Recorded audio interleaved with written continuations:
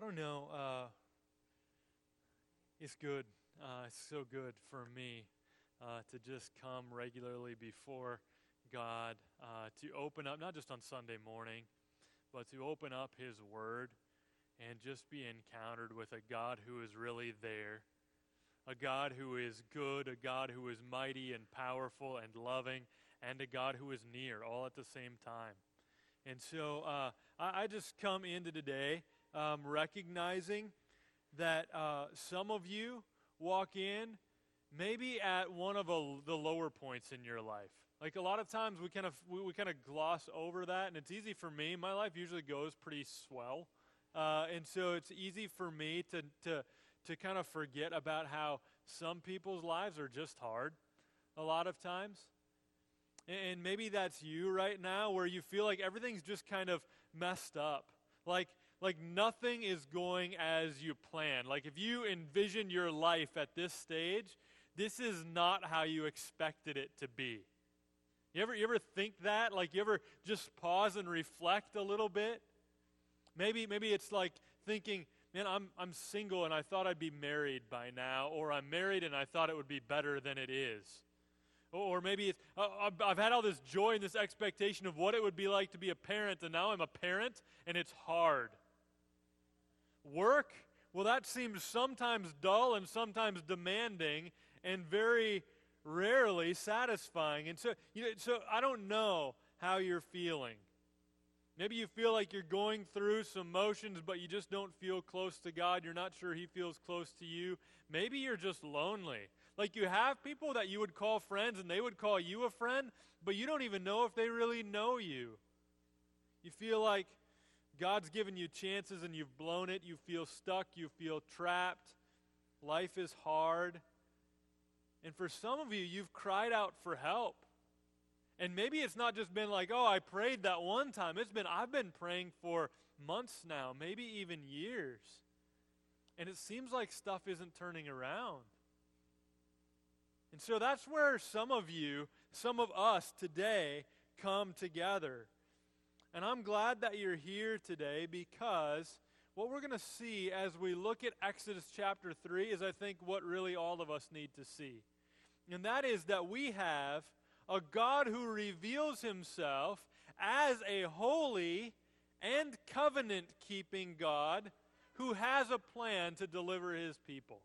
We're going to encounter that God here in Exodus chapter 3 today, and I think that's probably exactly what a lot of us need. And so, if you're able to, let's get right into it and read Exodus chapter 3. Please stand.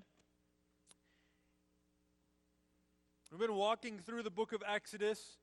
Got through chapter 1 a couple of weeks ago. Chad got us through chapter 2 last week, and now today we're in Exodus chapter 3. We're just going to do the first 10 verses. And God's word says this. Now, Moses was keeping the flock of his father-in-law Jethro, the priest of Midian, and he led his flock to the west side of the wilderness and came to Horeb, the mountain of God. And the angel of the Lord appeared to him in a flame of fire out of the midst of a bush. He looked, and behold, the bush was burning, yet it was not consumed. And Moses said, I will turn aside to see this great sight, why the bush is not burned. And when the Lord saw that he turned aside to see, God called to him out of the bush, Moses, Moses. And he said, Here I am. Then he said, Do not come near. Take your sandals off your feet, for the place on which you're standing is holy ground. And he said, I am the God of your father, the God of Abraham, the God of Isaac, and the God of Jacob. And Moses hid his face, for he was afraid to look at God.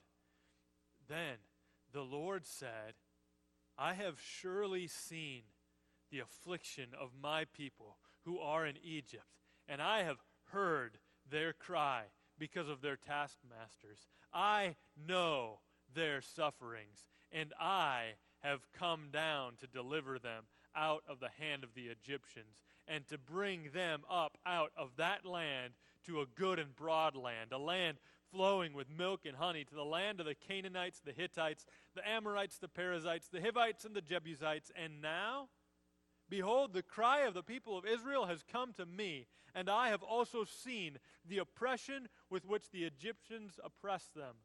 Come, I will send you to Pharaoh, that you may bring my people, the children of Israel, out of Egypt. Let's pray. Oh God, we are so thankful for your word. And we pray now that just as Moses was able to encounter you and to hear your voice speak to him from a burning bush, I'm thankful that we don't need to come before and wait 40 years in the wilderness to hear you speak from a burning bush, but that we have your very word, inspired every word of it by your Holy Spirit, and recorded for us, for our instruction, to encourage us this day. And I pray that you would be at work by your Spirit doing that even now. In Jesus' name, amen. Go ahead and be seated.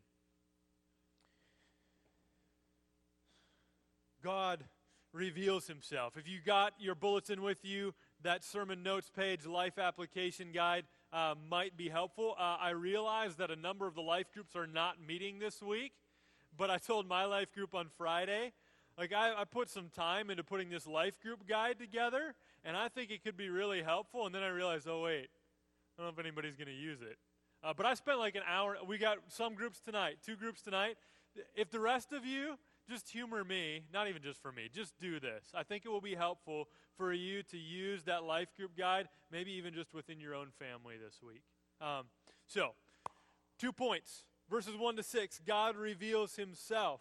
Just a little bit of context for us to remind us of where we've been. In Exodus chapter 1, we saw that God's people were in a tough spot.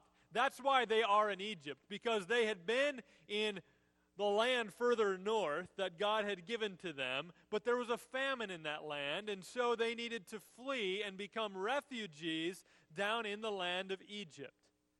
In Egypt, God continued to be faithful to them, and he fulfilled his promises to them in so many ways. Over and over again in chapter 1, we saw the phrase, but they were fruitful and multiplied. But they were fruitful and multiplied.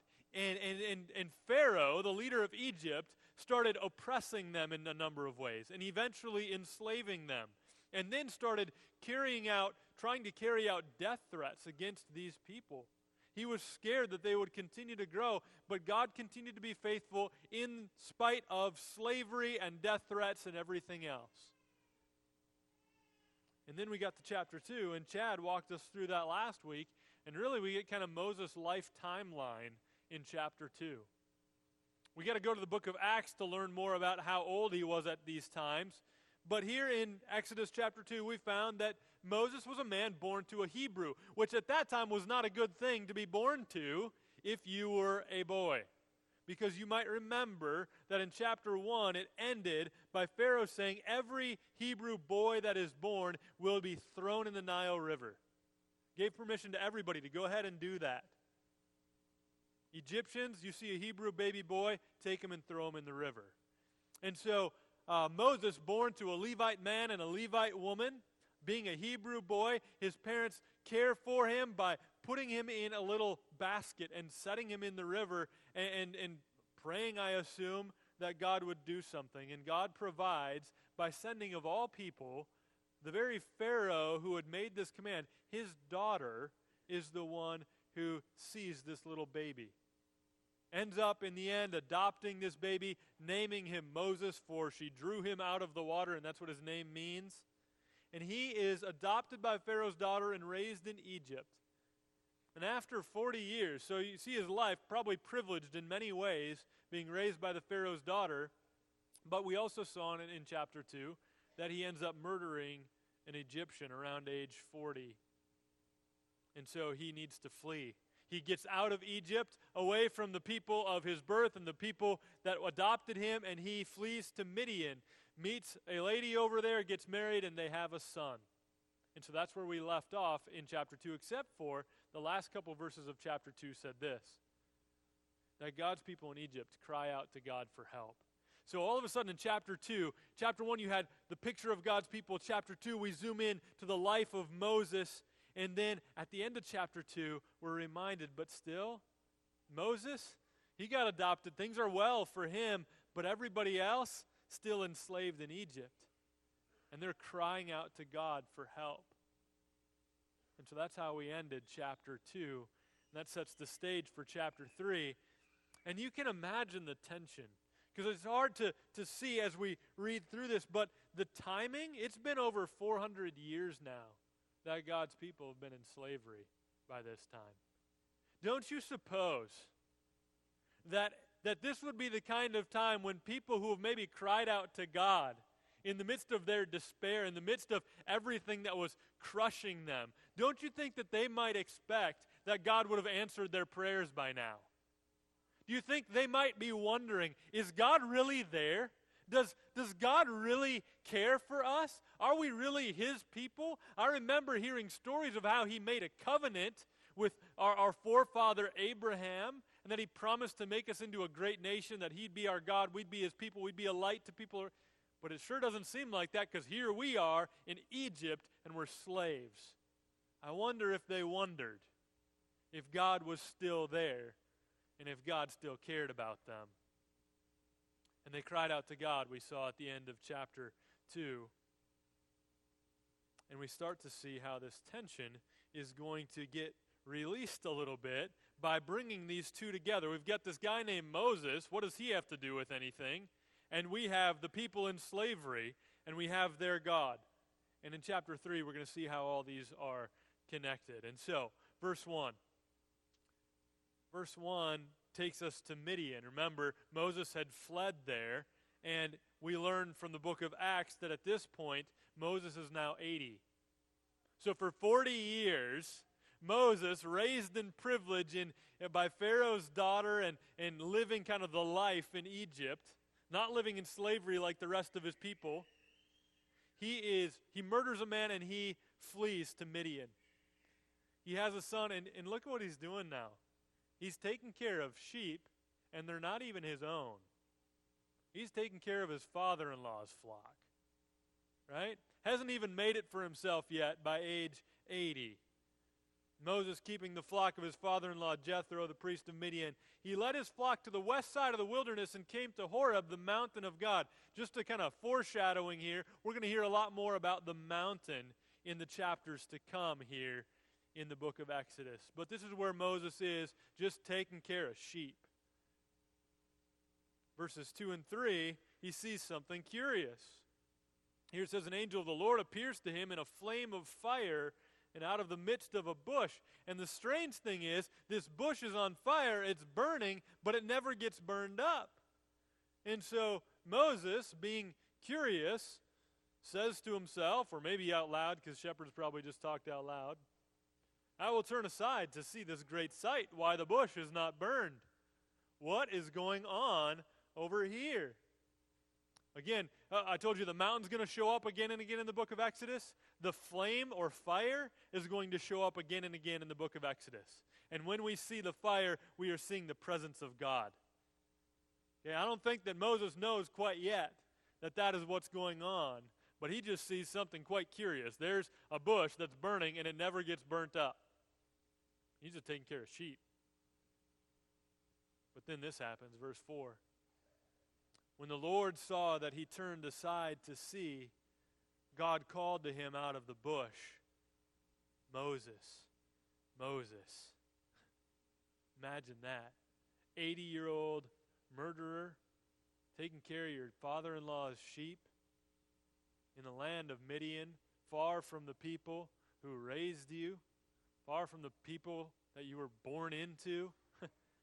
And here, out of a bush that's burning, you hear your name. And it's God saying, Moses, Moses. I wonder what Moses' tone of voice was when he responded, here I am. Right?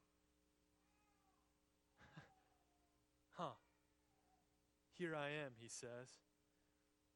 And before we move to see what happens next, because we're going to learn more about this God who's revealing himself to Moses. But before we get there, just a quick point of application. I think it would be this: that God calls by name people who messed up. God calls by name people who messed up. You may have run away from him and his people. You're doing everything wrong. Or maybe now you're trying to get it together, but there was a time where you were doing everything wrong. But isn't it good to know that we have a God who calls people who have messed up by name? Let's go on. I want to learn more about this God. Verse 5. Verse 5 says this: Then he said, "Do not come near." This is God speaking out of the bush.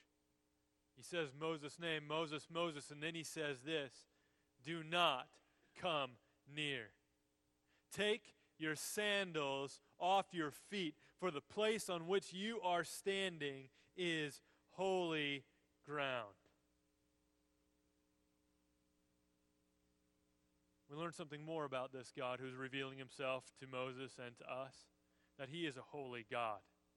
And Moses, as a sinner, does not have the right to come into his presence, and so God says, take the sandals off your feet, for the ground on which you're standing, it's holy ground.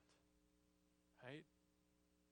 It's a humbling thing for him to do, to recognize that this God who just called him by name is also a holy God. And so this God who called him by name says to him, do not come near. Moses, the sinner, cannot stand in the presence of a holy God. He cannot come near to him on his own. And so God tells him that. God lovingly warns him, do not come near. Take your sandals off your feet. Even the ground around this bush that's burning is holy. And so we have a God who is not just personal, a God who is also holy. And maybe a quick point of application is this: God has not changed. He's still that holy. Sinful people still cannot stand in the presence of a God as holy as our God. He's still that holy. But look at verse 6. He keeps speaking and he says to Moses this: I am the God of your father. He must be referring to his biological father. And then he calls himself this. He says, I'm the God of Abraham, the God of Isaac, and the God of Jacob. And Moses hides his face. He's afraid to look at God. But you see how God's revealing himself here. He says, I am. And then he tells him who he is. He's not just some Egyptian God that Moses was undoubtedly exposed to during his time in Egypt. He's not the God of the people of Midian. He is the God of Abraham, Isaac, and Jacob. This is the God who made a covenant with all the people on the earth. He picked one man, the man named Abram. And he called him and said, I'm going to make out of you a great nation. You're going to have descendants as numerous as the stars in the sky. I'm going to give you a land, and you're going to be a light to those around you. That God is the one who's now talking to Moses. The God who has not forgotten his people. Who for 400 years have been in slavery, maybe now wondering, is God still there? Does God still care? I thought we were his people, and God now is revealing himself, interestingly, not to all the people who had just cried out to him, but to one guy named Moses who's living in a different place. And God comes to him and reveals himself as a God who keeps covenant. Remember me? I'm the God of Abraham and Isaac and Jacob. And Moses, knowing that this is the one true God, hides his face. He's afraid to even look at him. I assume he might be replaying in his mind his years of walking away from God and walking away from his people. Maybe the murder that he committed is going through his mind at this point. I don't know. But he's afraid to look at God, the God who told him, do not come near. Even the ground on which you're standing is holy ground. So maybe a point of application for us from this would be this. Whatever your situation looks like, know this. God is here. We have a personal God who calls people who have messed up by name. He's a holy God, and he's a covenant-keeping God. This is good news. And we're going to get a little bit more of a glimpse of this God as we see him reveal his plan. This is the second point, verses 7 to 10. And I want to break it up by looking at 7 and 9 first, and then 8 and 10, because there's parallelism happening here. And so look at verses 7 and 9. It says this, "Then the Lord said, I have surely seen the affliction of my people who are in Egypt." Remember, he's saying this to Moses out of a burning bush. "I have surely seen the affliction of my people who are in Egypt, and I've heard their cry because of their taskmasters. I know their sufferings." And then in verse 9, "And now, behold, the cry of the people of Israel has come to me, and I have also seen the oppression with which the Egyptians oppress them." Now, this is an echo. Remember last week when Chad preached in Exodus chapter 2, he read the last verses of Exodus 2. If you've got your Bible open, just turn back there for a moment. The people are crying out in verse 23. "During those many days the king of Egypt died, and the people of Israel groaned because of their slavery and cried out for help. Their cry for rescue from slavery came up to God." And listen to what it says. Note the language here.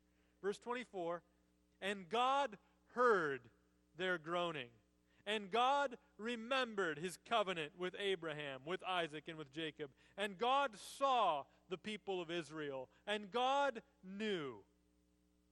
That's what we're told at the end of chapter 2. And now here in chapter 3, we see that God once again, revealing himself to Moses as the God who sees. My people are struggling, and I see their affliction. My people are crying out to me, and I hear their cry. My people are suffering, and I know all about it. We learn more about God there in verses 7 through 10, don't we? That he is a God who sees and knows your suffering, and a God who hears your cry. And you might not be in slavery. I know you're not in slavery in Egypt. We're gathered here in Iowa Falls. But you might be one of those people that I mentioned at the beginning that's looking at life and thinking, this is not how I expected it to be. This was not my plan. And so you have cried out to God, and you need to know this, that God knows your suffering. He sees your affliction, and he hears your cry. That God is still here. Now, verses 8 and 10, he gets a little more specific with his plan. And so let's look at those two verses. He says this first, "I have come down to deliver." Oh, aren't those beautiful words? God says, I've seen you. I've seen your situation. And I have come down to deliver them out of the hand of the Egyptians, and to bring them up out of that land, and he's going to put them in a better one. God has a good plan for his people. And so he says, I'm coming down to deliver. And then in verse 10, you're wondering, okay, so why is he telling all this to Moses, the guy living in Midian who's a murderer, who's been fleeing from what might happen to him if he would have stayed in Egypt? Why is God telling him this plan? Well, we see how Moses fits in verse 10. "Come," God says, "I will send you to Pharaoh, that you may bring my people, the children of Israel, out of Egypt." God's plan is to deliver his people, and he's going to do it through a deliverer.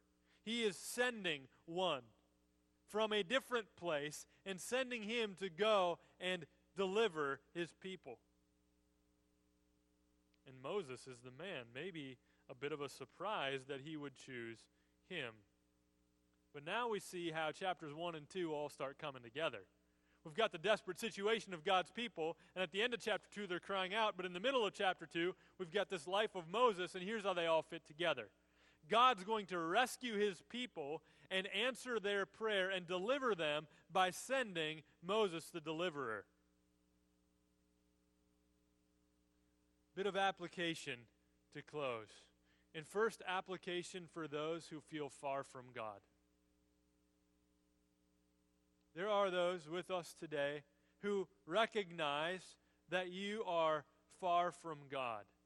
And maybe it wasn't all that encouraging for you to hear God's word to Moses, where God said to him, "Do not come near." And maybe for you to hear the news that we worship a holy God in whose presence sinners cannot stand. Maybe you hear that and you're thinking, well, that doesn't sound good to me, because I know myself. I know my sin, and if that God is as holy as you say he is, I cannot stand in his presence. And I'm hearing his voice saying now to me, do not come near. But there's something that, remember, the holiness of God has not changed. God didn't lower his standards. He didn't look at our culture and be like, well, you know what? Americans are pretty messed up and these guys are doing pretty good for Americans. Right? Our God does not change. And so our God is as holy as he's always been. But we can now draw near to him. And how is that we as sinners can draw near to God? Well, over 3,000 years after the time of Moses, God would send someone better than Moses. God was planning to send a deliverer to free his people from their slavery to sin. And so we read this about him in Hebrews 7:25. Consequently, he, Jesus, is able to save to the uttermost those who draw near to God through him, since he always lives to make intercession for them. How is it that sinful people can draw near to a holy God? It's through Jesus, and he is able to save anybody, even the worst of sinners, who draw near to God, not on their own, not thinking, I'm going to get my life together enough so that I can come and be before God. I'm going to just clean stuff up. I'm going to try harder now. But no, it's people who come and draw near to God through Christ, who recognize that what Christ has done is exactly what we need. That Christ has lived the life that we failed to live and died the death that we deserve to die. And it's only through him that we can come into the presence of God. And so some of you, that's where you're feeling this morning. You're feeling far from God, but you're feeling a desire to draw near to God. That's some of you this morning.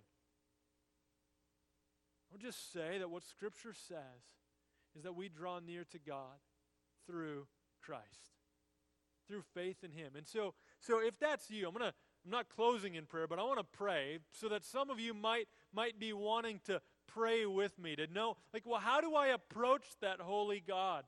If I'm far from him, I know I'm a sinner, and I want to be near to God, but how do I draw near to him? You could pray something like this, and you can do it right along with me. You could pray, Father, I recognize that maybe I didn't murder somebody like Moses, but I've messed up time and time again. You've given me chances. People have loved me and cared for me, and I've blown it. I know enough to know right and wrong, and I know that often I choose wrong. I know my attitudes and my thoughts are often wrong.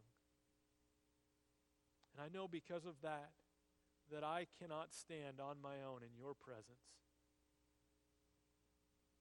But I thank you that you sent a deliverer, that you sent your Son, Jesus, to live a perfect life that I'm trying to live, but I can't, and that you sent him to die on the cross so that the penalty for my sin falls on him instead of me, and so that I, who have a record that's dirty, can be given the perfect righteousness of Christ so that now I can stand in your presence. I believe that what he accomplished on the cross was enough. And so I put my faith in him and I draw near to you not on my own power, but through Christ and through Christ alone. I want to live as a follower of Jesus, submitting to Him in every way in my life. God, I need your help. In Jesus' name, amen. That's the kind of prayer that you would pray if you recognize that you're in that situation, far from God and unable to draw near to Him on your own. That's called putting your faith in Christ. That's called being saved. And if that's something that you even as I was praying through that, you're thinking that as well, you're praying through that as well, I'd love to talk to you more about that this week. Talk to somebody about that. But I want to close with one application point for those of you who do trust in Jesus. I want to talk to believers whose life is hard right now. Is that you? You trust in Christ and you've drawn near to God through Him, but life is just hard right now. I want you to know this, that God is here and God has a plan. You've heard this sprinkled throughout the sermon, but I want you to know, first of all, God hears your cry. Are you praying? And if you're having a hard time believing that God is there and that He has a plan, having a hard time praying, then ask brothers and sisters in Christ around you, pray for me. It's hard right now. I just need to know this. Pray for me. Pray with me. And you need to pray and ask God, God, help me to see this. Cry out to God as the people of Israel were doing. Still 400 years later, they're still doing it, right? Cry out to God because God hears your cry. And know this, that God is really here. You don't have to wait for Him to speak to you out of a burning bush. He speaks to us through His Word, and so we have great access to it. You can open it, you can read it, and you can know of God's presence as you open up His Word. And then you need to know this, that God has a plan to deliver. See, God has already sent His Son one time. He sent His Son to die that He might take the penalty that we deserved. Right? And so we know that God has already been faithful to keep His promise. He has sent His Son to take the penalty for our sin. And when His Son ascended into heaven, on all those who trusted in Him, He sends the Holy Spirit to dwell in us. So we not only are free from the penalty of sin, we are free from the power of sin over us because we have the Spirit of God dwelling in us. God has a plan to deliver, and you know what? His plan's not even complete yet. Because the God who promised all of these things to Abraham, Isaac, is the same God who promised that His Son will come again. And He will deliver us not just from the penalty and power of sin. We've already been delivered from that, but He will one day deliver us from even the presence of sin. It says it like this in Revelation. He will wipe away every tear from your eye, and death shall be no more. Neither shall there be mourning, nor crying, nor pain any more, for the former things have passed away. And He who was seated on the throne has said, Behold, I am making all things new. Let's pray. God, thank You that You are that God still. That You are a God who comes and calls out people who have messed up, who have had a chance and blown it. That You come and You call them by name. But that You also remind us that You're a holy God and we can't come into Your presence on our own, but You're a God who keeps covenant. You have not forgotten. You hear, You know, You see. And that You are a God who has a plan to deliver, and it is through Your Son whom You have sent to deliver us from the penalty that we deserve for our sin, from the power that sin holds over us. And so for those who are sitting in here this morning, feeling the weight of their sin, I pray that they would find release for that at the cross of Christ. That they would give themselves to Him. That they would experience the redemption that comes through Christ and through Christ alone. That they would be freed once and for all from the penalty of sin, justified, declared righteous in the sight of God through faith in Christ. That they would live no longer under the power of sin, but under the power of your Spirit who dwells in them. And God, we long for the day when your Son returns, when there shall be no more mourning, nor death, nor crying, nor pain anymore, and he comes to make all things new. We long for that day. You are a mighty God who has fulfilled every one of your promises, some yet to be fulfilled, but we know that you are faithful, and you are mighty, and you are powerful. God, I pray that you'd help us to submit ourselves gladly to you this day and this week. In Jesus' name, amen. Well, if you're able to, go ahead and stand, and we will sing a closing song that reminds us again of the power of our God.